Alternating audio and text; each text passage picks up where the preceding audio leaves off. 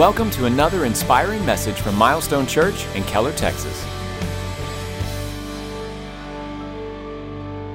All right, well, good morning, Milestone. So good to be with you. Also, welcome those of you guys watching online with us today. I've been enjoying this summer series. I've been enjoying all the friends of Milestone. I'm glad we have some pretty cool friends out there that have come in and shared with us over the last few weeks. And I also love that I get a chance today and that Pastor Jeff has a chance to have some time off. We want him to do this, to hear God, to have a little time to refresh. He'll be back with us here just a couple of weeks. But today, I want to do a special welcome, though, to those of you who are new to Milestone. My team told me this week that we have just record numbers of communication cards coming in of people new to the area and new to Milestone Church. And so we want to welcome you to our church, welcome you to this area. Myself, personally, I move churches in cities and states so much, almost every other year growing up. I know what it feels like to come into a new environment. And if you have kids, I know what it feels like to be that kid. And so at Milestone, we want to make sure, I personally want to make sure we can do everything we can to help you get connected here, help your family. So I want to point out a great next step for you to be looking out for. It's coming up in August. It's called Discovery 101. It's a lunch with Pastor Jeff where you get to learn more about us. We get to learn more about you. We got 2 dates coming up, August the 5th and also August the 12th. It's also in your service guide, and we hope to get to meet you there at that event. If you have your Bible, open with me to Psalm chapter 40. If you just plop your Bible open, you'll probably hit it. It's right in the middle. Psalm chapter 40 is where we're going to go today. And I'm going to be talking to you about the tension of the waiting. The tension of the waiting.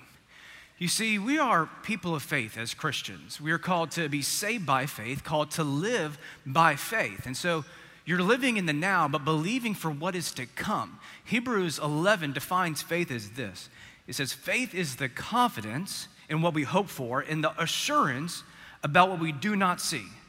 And so it's like we see it, but we don't really see it. And there's this gap, there's this tension. And so in your life, there may be things that you are believing God for. Promises, callings, dreams God's put in your heart, miracles that you're believing God for, but here you are caught living today. So you have faith for tomorrow, but living in the present.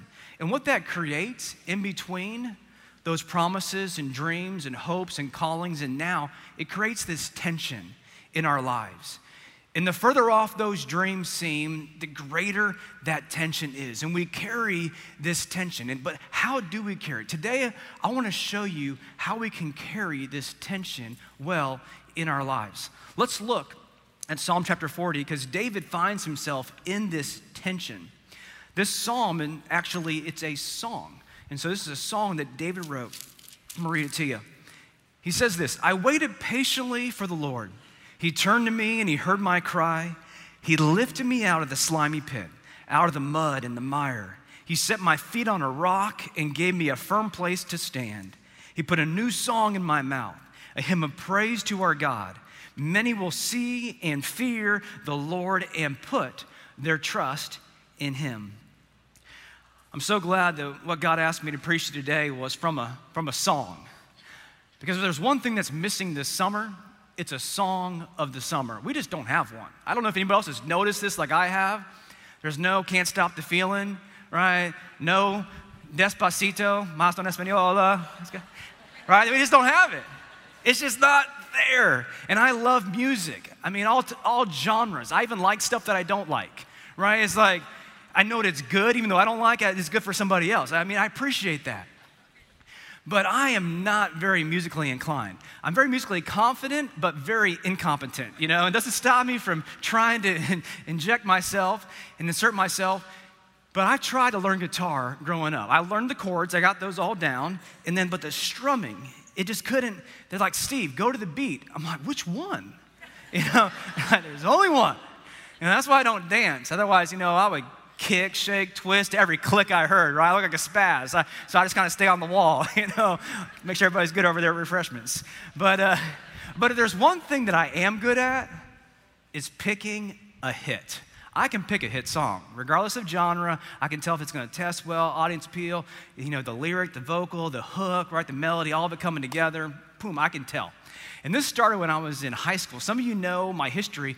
In high school, I worked in country radio. I got a cool job in country radio. And one of the great things about working in radio is you don't have to wait as long for the music. You see, when an artist has an album coming out, what they do is they send the song that they're going to release in advance to the radio station, so the radio station starts playing it, so you go out and buy the album. And so I'm at the radio station, and Long John Landrum was his name. He's the one that got all the music coming in from the labels, and so I go to his mailbox, and he let me play the music, and so I play music. And there was an artist named Rhett Akins. Rhett Akins, some of y'all know his son, Thomas Rhett. He's got a bunch of songs on the top country charts right now. But Rhett Akins had a song coming out. They were releasing from Decca Records, and I played it, and I just didn't like it. I just wasn't feeling it. But then I turned the tape over. On the B side, there was another song, and I liked that song. And think about me, if I like something, I want you to like something, right? I get excited about it, and so I had that song. I'm like, this is a good song. And so I go to Jeff Garrison, Jumpin' Jeff Garrison, also called Tall Man on the radio. And I go to him, he was a program director, and I said, this song is incredible, and he's like, I know, it's a great, good song, but they're releasing the other song. I'm like, no, they shouldn't, And I'm like, can we start playing this song? And they're coming in concert, Rhett's coming in concert at Clemson here in just, a couple of months, and let's play it and talk to him. And he's like, okay, well, I'll tell you what we'll do. We'll play it on our audience test, our song testing program called Love It or Leave It. Anybody ever called into a Love It or Leave It program on the radio? And so that night, we start playing it. We start playing it, testing against other songs, and you can't leave these things to chance. And so me, my friends, my brothers, we all called in. And we called in. Different voices. This is Charlene, and I love that Rhett Akins. He is cute. Play that song again. This is Bill. Play that Start Get Me Going song. Okay, yes, sir. Don't get me started. Thank you. Yep, bye. And I'm just calling in. And so lo and behold, I show up at work the next day. That song did great, right? Yeah, wow, really? So they play it, keep testing it, and other people start calling in, real people, now, just had to help get it going. And in this song, we put it into rotation. He comes in concert. Me and Jeff Garrison, we meet with him and his management after the concert and explain how well the song's performing. They consider it, they go back to their label, and then Decca Records changes the release from the song they were going to release to now this song, Don't Get Me Started. And I'm going to tell you more about where that story goes here in just a little bit. But let's get back to the song that we're talking about today in Psalm 40. We're going to go verse by verse through this. So verse 1, David here. He says, I waited patiently for the Lord. He turned to me and he heard my cry. That sounds so nice. David's like, I waited patiently for the Lord. The problem is that there is a Hebrew word for patiently, but it's not even used here. What it really says in the Hebrew language is, waiting, I waited for the Lord. Have you ever been into the doctor's office and you're in the waiting room and you're kind of waiting, get through all the forms, and then you go back and you're in the room and you're waiting again?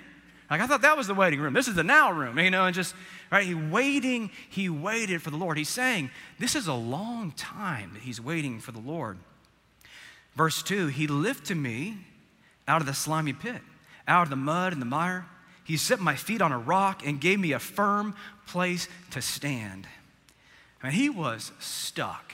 Now, when you're stuck, the definition of stuck is that we can't get ourselves out. It's not sticky. It's not a hard place. It's like he cannot get himself out. And what he's talking about here is not some battle that he's in. This is an internal struggle. David writes some psalms about battles. This psalm here, this song, is about an internal struggle that he's stuck. He cannot get himself out of it. I don't know if you saw in the news this week, 11-year-old boy got stuck in the Trinity River. He waded into it, but he got stuck in the mud. A nice lady bystander, she goes in to help. She gets stuck. Officer Albert Martinez, he goes in, he gets stuck, but thankfully he calls for help too. And they're able to come with first responder and get everybody out, and the boy was safe. But they were stuck in the mud, just like David. Verse 3. But then he put a new song in my mouth, a hymn of praise to our God. Many will see and fear the Lord and put their trust in him. He put a new song in my mouth. David turns his experience into worship in this moment. He put a new song, and you're like, what song is that? It's this song. This song that we're looking at is the song that God puts in his heart. And he says, many are going to see and fear. We're going to see and fear. We're going to put our trust in him through David's testimony here. Now, in the Bible, you'll find that David is not the only one, though, that goes through a season of testing. In fact, it's a little bit of a pattern if you look in Scripture, these testing seasons. It all starts with Abraham, the father of our faith, right? Father Abraham had many sons. I am one of them, and so were you. All the Sunday school kids just identified themselves. Watch out for them. Those of you who don't know what's going on, you're okay. You're good. But Abraham, he waited on a promise from God. Waited on a promise. Hebrews 6 says, and so after waiting patiently, Abraham received what was promised. See, Abraham believed to be this father of many nations that God told him. He believed to have a son. But did you know it's 25 years is the gap between the promise and actually the son, Isaac. 25 years. Then you have Joseph. Joseph in the Bible, he waited on a dream. Joseph had a dream, and he told it to his brothers, and they hated him all the more. The reason why is because the dream that Joseph told his brothers is that one day they would be bowing down to worship him. Not a good dream to share with your brothers. So Joseph gets sold into slavery. He's working in Potiphar's house, gets put in prison. From prison, though, he ends up second in command under Pharaoh. That's a 13-year journey, but then another several years go by before this moment when his brothers make their journey to Egypt, and they are bowing before Joseph. 20 plus years, the gap. Then you have Moses. Moses in the Bible, he's waiting on a calling. He's waiting on a calling for God. Exodus 30 says, so now go, I'm sending you to Pharaoh to bring my people, the Israelites, out of Egypt. I like that. So now go. Well, that now came 40 years after Moses is tending sheep, day after day after day, out in the backside of the wilderness, far from the dreams he had of Egypt. 40 years. Then we have Martha. Martha, what she was waiting for a miracle. Her brother Lazarus was very sick. They send word to Jesus, because Jesus is the healer, to come to heal Lazarus, but Jesus intentionally delays his journey back 2 days. And that delay was just enough time for Lazarus to pass away. And Martha, she's not happy. She says, Lord, Martha said to Jesus, if you had been here, my brother would not have died. You see, but Jesus, he was trying to make a bigger point in this moment, that he is more than a teacher and more than a healer, that he is the resurrection and the life. And so he says this, he says, I am the resurrection and the life. This is the next verse. He that believes in me, though he die, he will live again. And then Jesus raises Lazarus from the dead. Even when your miracle, even when your dream, even when that calling, it may even seem dead, the thing about it is God can resurrect it. The Bible even says that unless a seed goes in the ground and die, it cannot bear much fruit. Jesus can resurrect whatever those hopes and dreams are in your life. And so you're looking at these stories of David and Abraham and Joseph and Moses and Martha and looking at your own story, and you're like, okay, I see what's happening here, but why? If God's all powerful, if he's all loving, what is this waiting season? Is it just a game he's playing with us because I'm pretty frustrated, I'm losing hope, and I'm kind of running out of steam here, so what is he doing in this? And I want to make sure that we don't take for granted this season of the waiting, because there are some things that God does in this season. There are some things the Holy Spirit is doing as part of God's sanctifying work in your life, that if you miss these things, they could delay the thing that ultimately you're believing God for. And so I want us to be attuned with what's happening in this season. So I'm going to give you 3 things that are actually happening in the tension of your waiting. The first one is this. Your desires are tested. Your desires are tested. Jeremiah 17 tells us the heart is deceitful above all things and beyond cure. Who can understand it? Honestly, we don't always know what's best for us. We don't even know what we want sometimes. I love what the poet G. Brooks said it so well. He said, sometimes I thank God for unanswered prayers. Remember when you're talking to the man upstairs? That just because he doesn't answer, it doesn't mean he don't care. Because some of God's greatest gifts are unanswered prayers. There's also a cool thing in the waiting scientifically proven about this wait, what it allows us to do in terms of our judgment and decision making. And it's a psychologist from Oxford University named Peter McLeod. This is what he says. He says, there's a surprisingly little difference between top-class professional athletes and good, fit, ordinary people. Little difference. In laboratory tests of reaction using unskilled tasks, most people show much the same reaction time of about a fifth of a second. The difference is in how long they can wait to react. Because of their quickness, when they react, that allows them an extra 50 milliseconds to see the ball and knock it out of the park. So for a professional athlete, you and I, there's not much difference between us and them. 50 milliseconds, nothing. But the difference is because of their quickness, they can wait almost twice as long before they act. So they can see that fastball coming down twice as long because the quickness that they can get to it and react. When a golfer has a lag in their swing, the distance comes. When a penalty kick, they can delay what they're going to do. That's when they get the result. In hockey, with the same thing. It's actually the ability to wait allows them to be that next level, that next tier athlete. What does this mean for you? That means that when you're in the batter's box of life and that pitch is coming, you don't have to swing at the first thing you see. You don't have to date the first guy that calls you pretty, right? You don't have to just start the first business idea you have. You don't have to take every promotion. You don't have to take every move just because there's more. You don't have to move your family. You don't have to. You can sit back and you can wait. You can see a little long. Is this? No. That's the one, right? The waiting allows us to sit back, make those right decisions. Number 3, what happens in the waiting is your character is developed. And number 2, your character is developed. I know you're thinking, oh, the C word, pastors always throw that out there. It just slows me down, that character thing. Proverbs 11:3 says, the integrity of the upright guides them, but the unfaithful are destroyed by their duplicity. You see, character, it'd be like an architect saying, you know what, who cares about the foundation? Let's focus on the building because nobody sees the foundation. Well, if he doesn't focus on the foundation, they will see the foundation. Waiting is God's safety on your life to make sure you don't accelerate beyond your character. Because that thing you're going after will now take you under if you don't have the character to sustain it. I love what Pastor Jeff tells our team, our staff here a lot. He always says, whatever you compromise to get, you'll have to compromise to keep. And we'll follow it up sometimes with, I'd rather want what I don't have than have what I don't want. Right, that's character, that's that delay. There are no shortcuts on the road to your destiny. And if you think you see one, just know that's a detour. That's not a shortcut. The third thing that happens in the waiting, what's actually happening, is our motives are revealed to us. Proverbs 20 says, the purposes of a person's heart are deep waters, but one who has insight draws them out.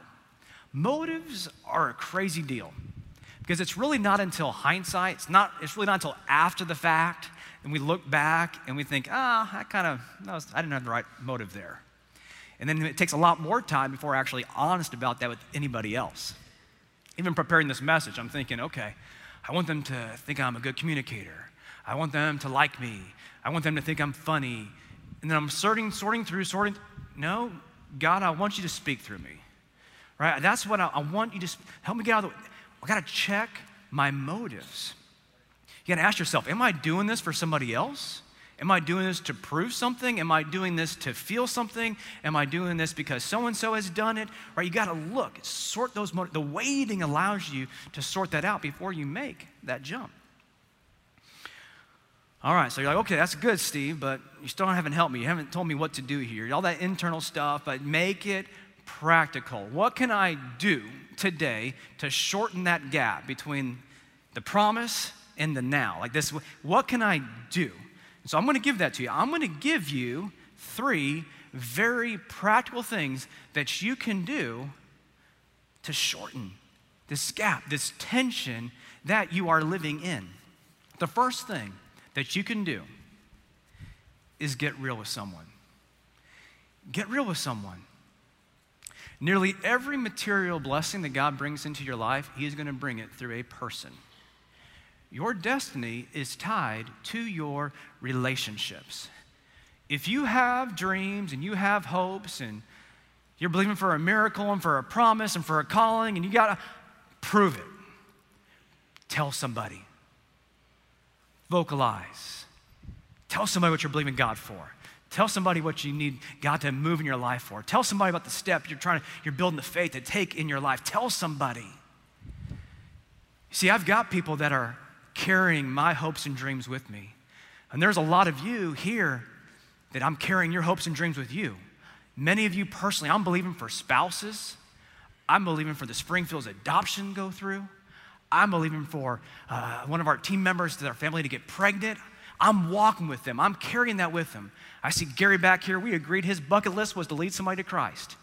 I partnered with him. That brother got baptized a few weeks back, right? I'm believing with people, and people are believing with me. My question is this: who's believing with you? Who's partnering with you in faith for those things that you're believing God for? There's a practical and there's also a spiritual reason why this is very important.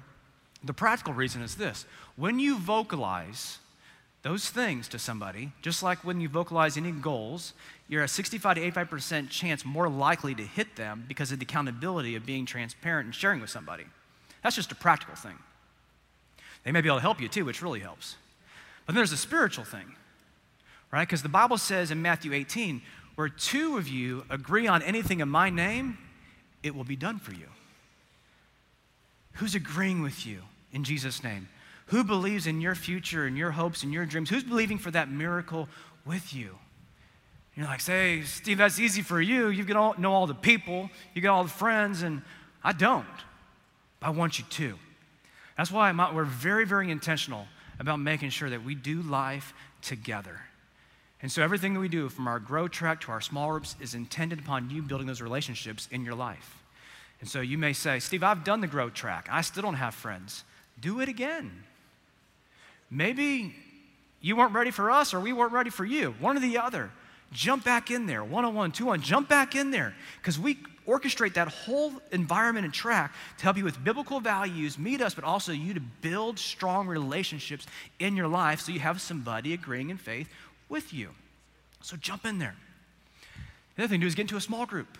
We're going to launch small groups here in the fall, and we're going to have a lot of options, and you're going to have to take that step of showing up somewhere you don't know, talking to somebody you haven't met yet in those environments, but take those steps. I love when we do our summer treats, giving out popsicles. You guys are so generous to bless yourself that way. But the treat you bought yourself, I hope you're enjoying as you leave services every weekend. And here's why we do it. Because we're hoping that around a popsicle, around whatever ice cream sandwich, that slows you down just enough on the way out that you catch somebody else. And they talk to you and they meet you and they ask you questions and how are you? Where do you guys live? Well, we're in that neighborhood. We just moved from so-and-so. My kid goes to that school. That somehow through that, hey, actually we're trying to find a this right now. We're believing for a this right now. Would you help me with the this right now? And can you point me to this? That somehow through just that little delay of treats, that relationships are being built. And I love the fact that you guys just hang out like a half hour after service out there connecting. I love seeing it on the outside patio and the commons and the front patio, just doing life. Because what's happening, you don't see it yet, but you're finding people that are going to partner with you and have faith for your future with you. Number 2, this is what we do in the waiting. Number 2, we worship in the waiting. Worship in the waiting. Even in the same season, God can put a new song in your heart. The season doesn't have to change for the song to change. And it's so important for you to learn to worship in the waiting, because when you learn to worship in the waiting, you continue to worship in the having. Abraham was tested with this. 25 years with promised son Isaac. And then God says, okay, let's see if the object of your worship is him or is it still me? Because there's a lot more to be birthed through Abraham than just Isaac. He's to be the father of many nations, not just one son. There's more things God has for you after this current test. But the important thing is that you learn to worship the giver and not the gift. Otherwise, you receive the gift and you get distracted. You can miss everything else that God has for you. Learn to worship in the waiting. The third thing here, is to find strength in Jesus. Find strength in Jesus. Find strength in Jesus in your waiting season. Find strength in Jesus in the tension of the waiting. Isaiah 40:31, beautiful verse. It says, "But they who wait for the Lord shall renew their strength. They shall mount up with wings like eagles. They shall run and not be weary. They shall walk and not faint." They that wait on the Lord. Not they that wait on their promise, their dream, their calling, the miracle. Not that, because when you focus on that, it drains you. But when you wait on the Lord, it renews your strength. You got to pursue Jesus today, not the dream. You got to pursue Jesus in your life. So to catch back up in my story, summer 1996, my life basically hijacked. Within a couple of weeks, I went from those great days of country radio to move to Florida with my family.